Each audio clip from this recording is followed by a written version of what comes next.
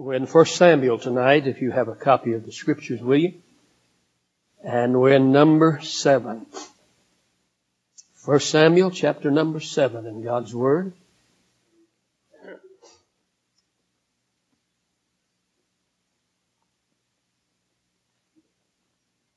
We'll begin here in a moment in verse number 1.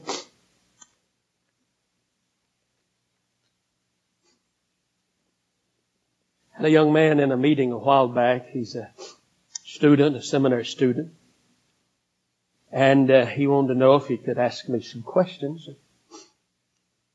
And in the course of the questions, one of them was this. He said, "Preacher, what is the burden of your heart? What is what is the goal? What is your ambition? What would you say would be his word was the driving force in your ministry?" I come to that subject tonight. 1 Samuel chapter number 7. I have written across the top of the page of this copy of the Scripture that I'm attempting to break in, and to remind me that chapter 7 is a study of revival. One of the outstanding revivals in all of the Scripture. I was thinking about it this afternoon. It's been over 27 years. I had the opportunity of becoming the pastor of a church in the southwest part of Indianapolis, where I live now. And it was my second time there as pastor.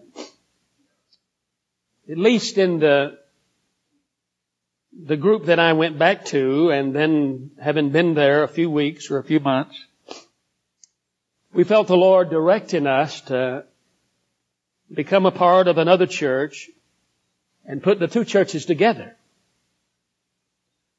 And we took the facilities of the second group and changed the name. I went back to the church that I'd had the privilege of being with a small group that we'd started the church some 12 years prior to this time that I'm talking about. And so we took the name of the second group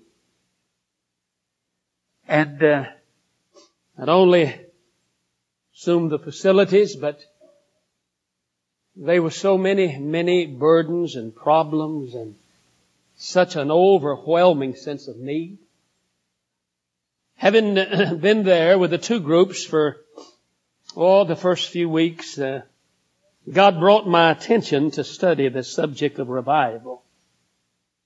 The revivals of the Scriptures. God was gracious to those dear people, to us there. I went there in 1975. I left there January of 81. I was there with them about 5 years. I went back over it a little this afternoon. I talked to someone by phone in that area today. They made reference to the blessings of God in that time frame. I was with a preacher last week. He pastors near Birmingham now. He served on the staff with me. He was associate preacher. We reminisced last week. His wife said to me, she calls me pastor. She said, "Pastor," she referred to her husband. She said, "Sometimes we just talk about those years." She said, "It's like a dream. Some of the things that God did for those people, for us when we were there," she said. And then he said probably the message that God used to zero in when He really broke in is the word He used. He said, "You were asking us to try to incorporate the truths of 1 Samuel 7. The divine intervention, the spiritual awakening that happened under Samuel the prophet." What is revival? Preachers already mentioned that we're to ask God, we're to allow God. We're to anticipate God doing it for us. What is revival? one that I have great respect for, and his insight. In my opinion, he's probably one of the greatest revivalists that I know anything about. He's on up in years now. When he was asked that question, his response was this. He said, revival is a person, place, or a community saturated with the presence of God. It's God coming on the scene. It's God showing up. It's God being in control. Old-timers were right when they called it divine intervention. Spiritual awakening. I think sometimes we confuse revival and evangelism. Sometimes we make reference to revival, but what we really mean, we're talking about evangelism. And I think the Bible makes a distinction. Revival is a work that God does for the church. Evangelism is a work the church is to be doing for God. And I don't think we ever do effective evangelism unless first God is doing a work of revival in our midst, in our hearts, in our lives. That's my understanding of biblical revival. It's not trying to psych someone up and put him on a guilt trip and sort of make him feel guilty if he doesn't go out and do the work. I think it's just the result. When revival is taking place, it motivates us. It moves us out. It lets us effectively share the gospel then. So what is revival?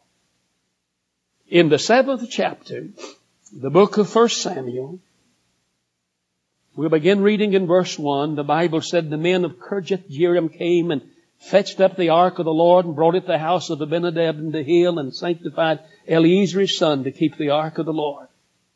It came to pass while the ark abode in Kirjath-jearim that the time was long. It was 20 years. And all of the house of Israel lamented after the Lord. Samuel spake unto all the house of Israel, saying, if you do return unto the Lord with all of your hearts, then put away the strange gods and Ashtoreth from among you, and prepare your hearts unto the Lord, and serve Him only, and He'll deliver you out of the hand of the Philistines. Then the children of Israel did put away Baalim and Ashtoreth, and serve the Lord only. And Samuel said, gather all Israel to Mizpah, and I'll pray for you unto the Lord. And they gathered together to Mizpah, and drew water, and poured it out before the Lord, and fasted on that day, and said there, we have sinned against the Lord. And Samuel judged the children of Israel in Mizpah. And when the Philistines heard that the children of Israel were gathered together to Mizpah, the lords of the Philistines went up against Israel. And when the children of Israel heard it, they were afraid of the Philistines. And the children of Israel said to Samuel, cease not to cry unto the Lord our God for us, that He'll save us out of the hand of the Philistines. And Samuel took a sucking lamb and offered it for a burnt offering holy unto the Lord. And Samuel cried unto the Lord for Israel, and the Lord heard him. And as Samuel was offering up the burnt offering, the Philistines drew near to battle against Israel. But the Lord thundered with a great thunder on that day upon the Philistines, and discomfited them, and they were smitten before Israel. And the men of Israel went out of Mizpah and pursued the Philistines, and smote them until they came unto Bethkar. Then Samuel took a stone and set it between Mizpah and Shen, and called the name of it Ebenezer, saying, hitherto hath the Lord helped us. So the Philistines were subdued, and they came no more to the coast of Israel, and the hand of the Lord was against the Philistines all the days of Samuel. And the cities which the Philistines had taken from Israel were restored to Israel, from Ekron even unto Gath, and the coast thereof did Israel deliver out of the hands of the Philistines. And there was peace between Israel and the Amorites. Samuel judged Israel all the days of his life, and he went from year to year in circuit to Bethel, Gilgal, Mizpah, and judged Israel in all of those places. His return was to Ramah, for there was his house, and there he judged Israel, and there he built an altar unto the Lord.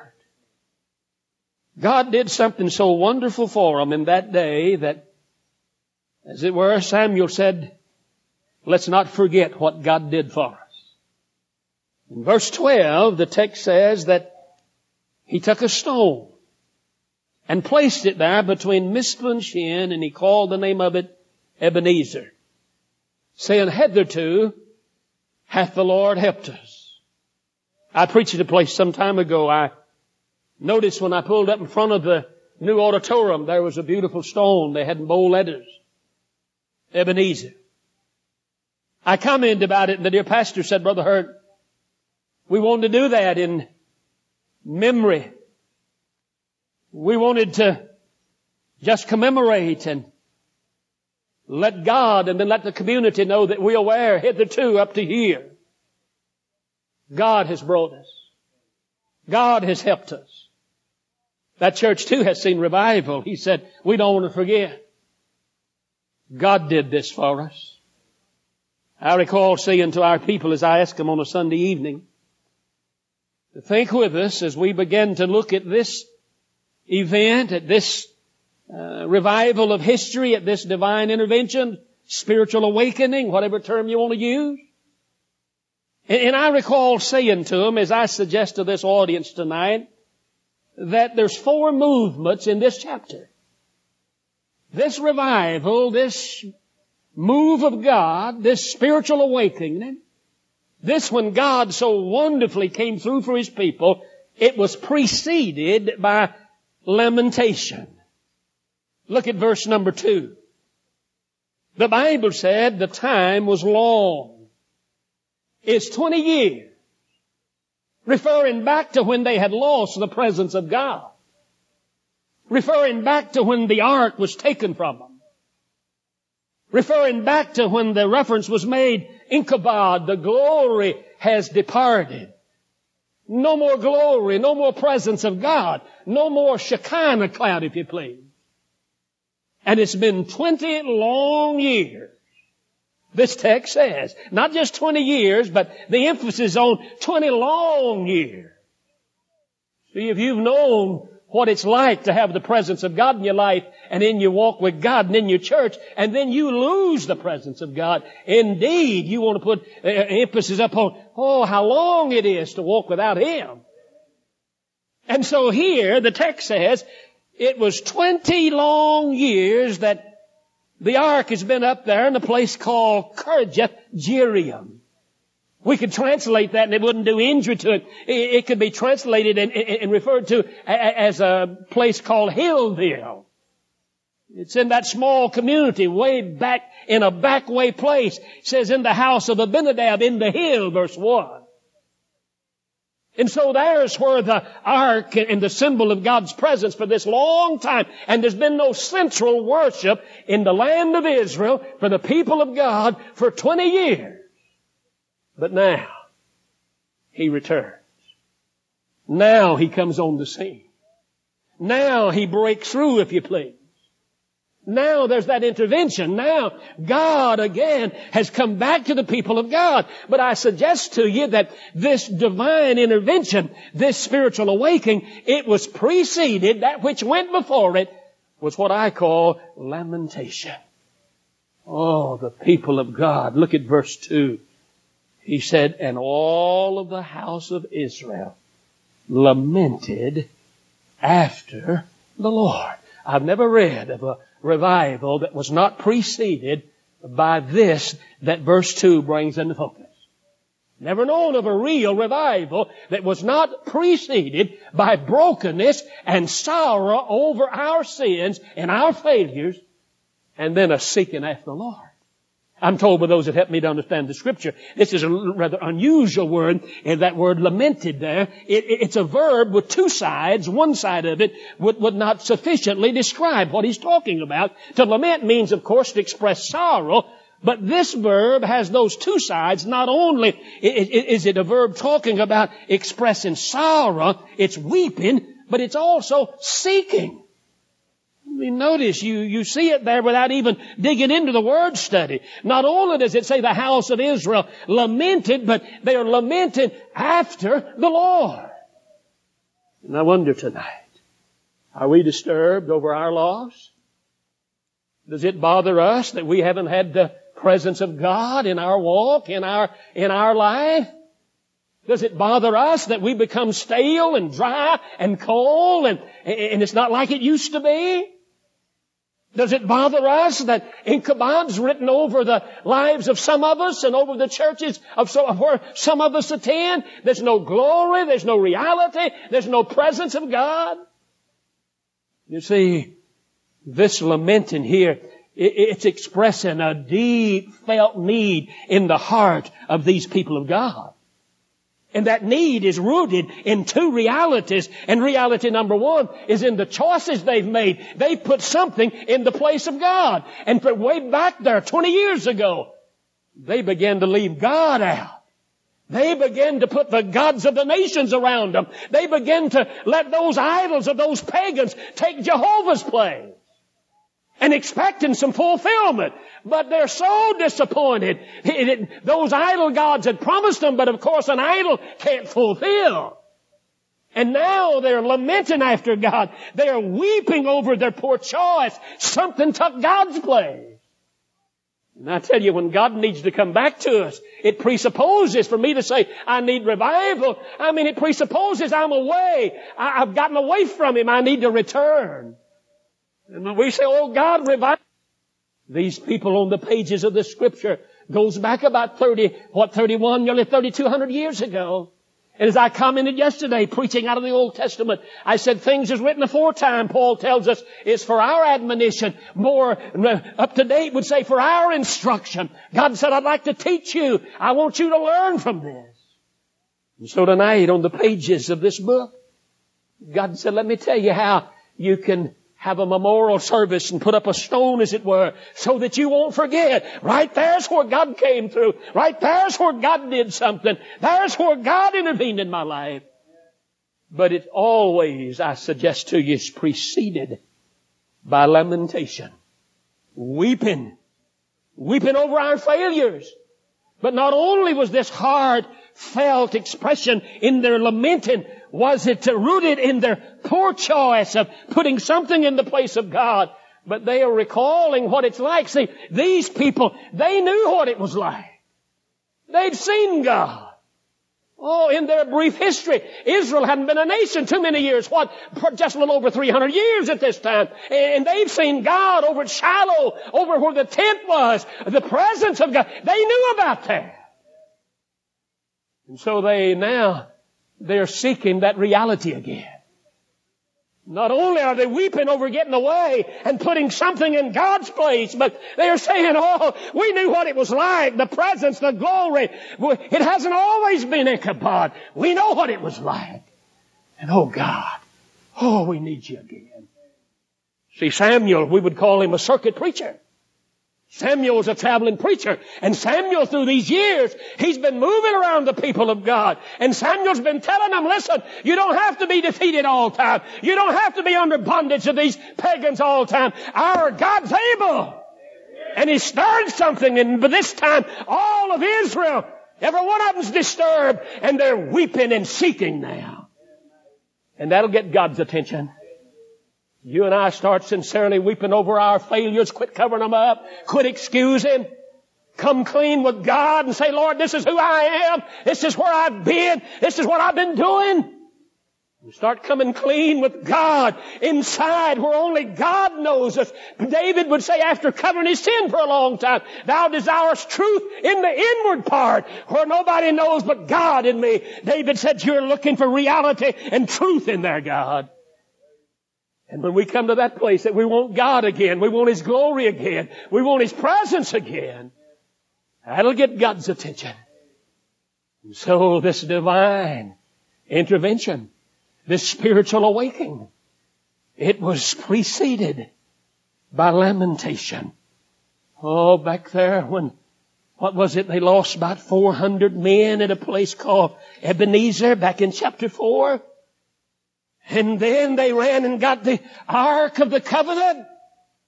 And just thinking, almost looking up on it as magic and just thinking somehow, if we can just bring that out here, though they're not right with God, they're just going through the ritual and routine. And then they lose 30,000 men. Plus they lose that ark. And when the aged priest hears about it, he falls backward off of a bench, breaks his neck, and dies. And when Phinehas, his wife, one of the sons of that priest, Hophni and Phinehas, both was killed in the battle. And when Phinehas, his wife, hears, she goes into labor and gives birth to a son and names him before she dies Ichabod. The glory is gone. It didn't seem to disturb her as much about the death of her husband and the death of the priest, her father-in-law. What really seemed to disturb her, they've got the ark. God's presence is gone. Just call it Ichabod. Oh, listen, I don't speak with unkindness. I don't do that. But I do try to speak with reality. There are churches that goes through the motion of church, doing church all over the country. And I tell you, Ichabod's written all over the place. No glory, no reality, just a form, just cut and dried. And yet the sadder thing is, we don't seem to be disturbed about it. It doesn't seem to bother us. Just business as usual. And the Lord said, one of the things you can expect in the church world in the last days of this age is that they were doing church over at Laodicea, and the Lord wasn't even in there. He's on the outside. And He's knocking. Well, we use that as an invitation for a sinner to let Him in. And I think it can be appropriately used, but that's not basically what He was talking about. He's talking to a church. He said, if anyone in that church will hear my voice and let me in. But yet that church was going through the motion of doing church and even boasting about they increased with goods and have need of nothing. Oh, they were needy, but they were ignorant of it. They wasn't aware. He said, thou knowest not. You're wretched and blind and miserable and poor before God. And yet, could it be that's where we're at tonight in the church world? No glory. No reality. God's gone. Is this book, is it just black print on white paper? Or does this book, is it alive? Did this book say something in your quiet time this morning? Was God with you there when you spoke with Him this morning, worshiped Him in your quiet time? Was you just preaching at or praying at God somewhere? Or was you speaking with God? Was the reality of God there? Oh, revival is a person, a place, or a community saturated with the presence of God. He's the last one you're aware of when you go to sleep at night. And when you wake in the morning, He's more real to you than the very flesh and bones in your body. He's there when you wake up. Spirit of God's real. Oh, listen. If we've put something in God's place, they turn to idols in that day. I almost hear someone say, Brother Hurt, you're preaching the wrong audience. There's not an idol in the bunch tonight. Well, perhaps not. We don't bow down to little grotesque statues. And Dagon was the principal idol of that day. And I tell you, though God would not defend Israel because Israel wasn't standing for the honor of God, but when they took God's presence over in the pagan country, He defended His own honor over there. They thought He's on the same level maybe of their God. And they took that ark and placed it over there where their supposed God was there. And the next morning, old Dagon, that was their lead god, he'd fall over on his face. Now they ought to have got the message, but they propped him back up. Wouldn't that be something to have to go around propping your God up? They propped him up. And God said, well, they didn't get the message. And the next morning they went in there. Not only had he fallen over, his head was broken off and his arms is gone. They got the message. Someone said, one old boy looked in there and he said, Dagon. Amen. He's gone all right. Amen. Yeah. I mean, God was saying there's no wisdom in those idols. The heads broke off. There's no help in those idols. The arms are broke off. And yet, they didn't get God back until they expressed their sorrow for getting away from Him and putting something in His place. Does it bother us tonight, or do we rationalize and excuse and alibi? Look around other religious people and feel like, since others doing something, we can do it? See, I'm talking about tonight, having a heart for God, wanting God to come, wanting the glory to be upon us all the time. I suggested 4 things to our people then. Ask our people. As the dear preacher I was just with in Alabama, one of the dearest friends I've ever had. He's one of the most Christ-like people. I said to him, he's one of the most committed servants of God I've ever known. Oh, you could set your clock by him. He'd meet God 2 hours every morning. Still does it all the time. Gave God those 2 first hours every day in the Word of God. And when you was around him, you're just in the presence of somebody. You just knew he's walking in touch with God. And he said to me, Brother Hurt, I think it's when they placed that stone up there and said, let us not forget it. That's when God, his word was this, that's when God broke in on us in a new way. Many of our people put those things in practice. I said it was preceded by lamentation. That's the key. That's the basis. Then not only is this spiritual awakening preceded by lamentation, it's always accompanied by consecration. Confession, consecration, dedication. Hey, that's the first thing when they began to cry to the Lord. And Samuel in verse 3 began to speak to him. He said, if you do return to the Lord, notice, with all your heart. You want to be consecrated. You want, as our brother sang a moment ago, you want to give him full swing. You want to just give up and say, Lord, not I, you be Lord. He said, all right, the thing to do is put away from you those strange gods. Those things. See, in this age, I repeat, perhaps not little grotesque, ugly idols. The Bible talks about covetousness. Listen, covetousness, which is idolatry. You think about that. Well, that's probably in the top of the list of the top 3 gods of America tonight.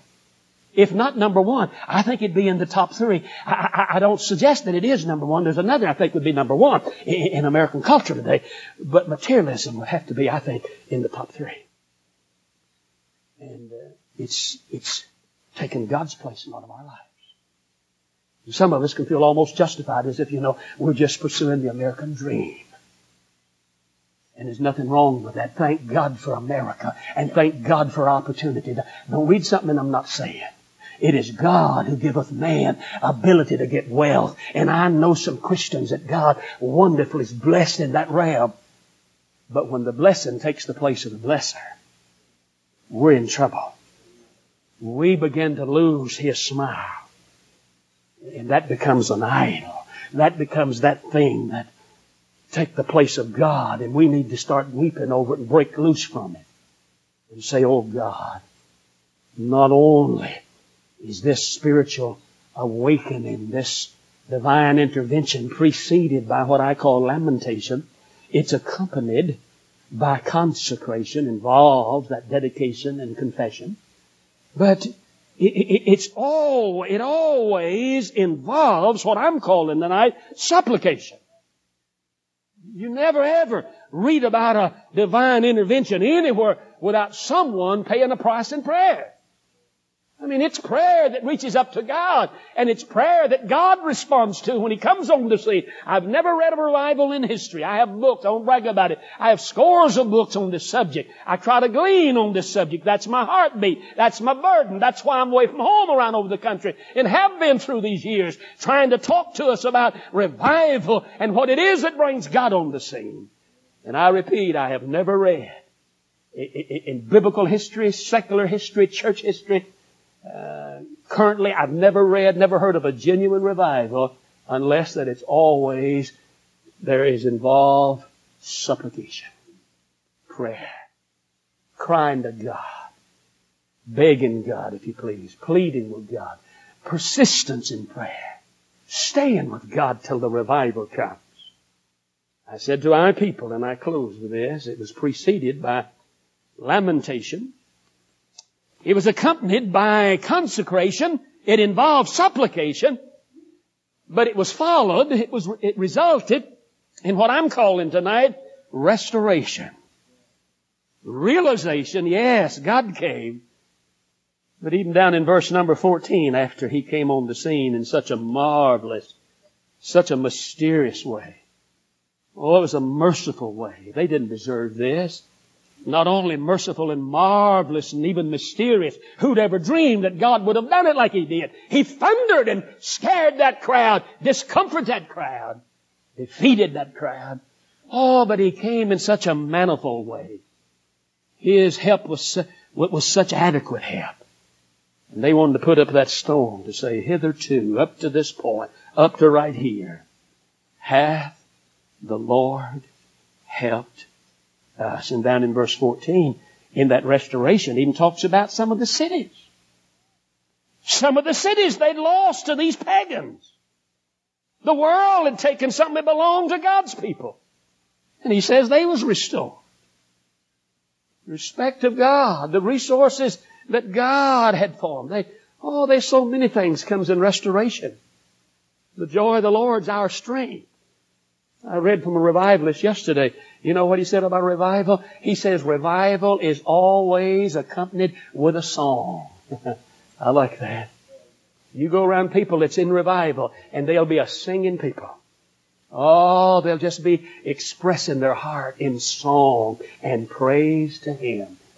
God's ancient people were noted for their singing. But once while there's away from Him over yonder in pagan land, captivity, one of those pagans said, we've heard about you. Sing us one of the songs. And they said, we cannot sing. How can we sing the Lord's song in a strange land?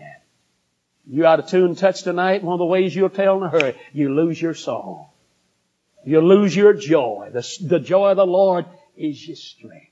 But in that restoration of divine intervention, He begins to put back that which the devil, the flesh, and the world gets from us. Your influence, your power with God, your power with people, the enjoyment of serving God, your heart being filled to your heart's content. In His presence is fullness of joy. And revival is God coming on the scene and just filling you with joy. But that's the result of it. Don't let me throw you a curve. I hear people say sometimes, and I think they've got it backwards. I heard a person just not long ago. He said, now if we can just get people to, if we can just get them to rejoicing enough, just get them to rejoicing, that'll bring revival. I disagree with that. Rejoicing is not the route to revival, it's the result. Repentance is the route. He said, will thou not revive thy people that we may rejoice in thee? Not a matter of trying to work up something and get people, if they'll rejoice enough, maybe God will come. I think that's carnal. I think that's the work of the flesh. And God, His presence leaves when the flesh is on parade. Because God says no flesh will glory in His presence. He moves His presence when we begin to show off. No, it's not rejoicing is the route to revival. It's repentance. And when we repent in brokenness and confession and say, oh God, I've sinned. When you have revival, restoration of your joy comes back then. And then the joy of the Lord's your strength. And you'll have some influence, and I'll have influence. I can touch people for His glory. But that'll happen after He returns to me. Oh, I said to Him, can I say it without being boastful? I said to Him over there before leaving the motel room, I said, Lord, more than I want to live, I want to see You come for us. I want to see You take over in our life. Be Lord, entirely, completely. Work in and then through us. Are you hungry for it tonight? Oh, is there that lamentation, that weeping and then that seeking? That weeping over the thing that got in His place and then seeking again for the glory that we have known. Heads are bowed. Eyes are closed. God's people in the moment of quietness as we quieten our hearts before Him. God's in this place tonight. Spirit of God's here. He's here in a real way this evening. Yesterday, I said to my wife, last night after the meeting was over, she said, how was the meetings today? I said, wonderful. And God broke my heart when I was telling her about it. She said, really? I wish I could have been there. I said, honey, you wouldn't believe the reality, the touch of God in this place yesterday. Oh, church, don't take it for granted. Oh, it's marvelous. Merciful. We don't deserve God to come like that. But when He comes, as I said a moment ago, His help is so adequate. It's manifold help. You got a heart cry tonight for God to do something? Don't miss God tonight. I don't beg people necessarily. I want to persuade, as Paul said, we persuade men, but I don't try to put any pressure. I don't believe in that. I try to make it clear and plain, and then that's up between you and Him. But oh, listen, there is something about coming forward. Just come and do business publicly. I don't understand all about it, but there's just something, it just seals that commitment. It makes it more real. You want to come do business with God? There are people here already. Don't miss God tonight. Would you stand with me with our heads bowed? Don't miss Him tonight. He's talking to a whole lot of us this evening. Father, in Jesus' name, seal this truth to our hearts. We pray You'll do it. Amen. The pastor's here.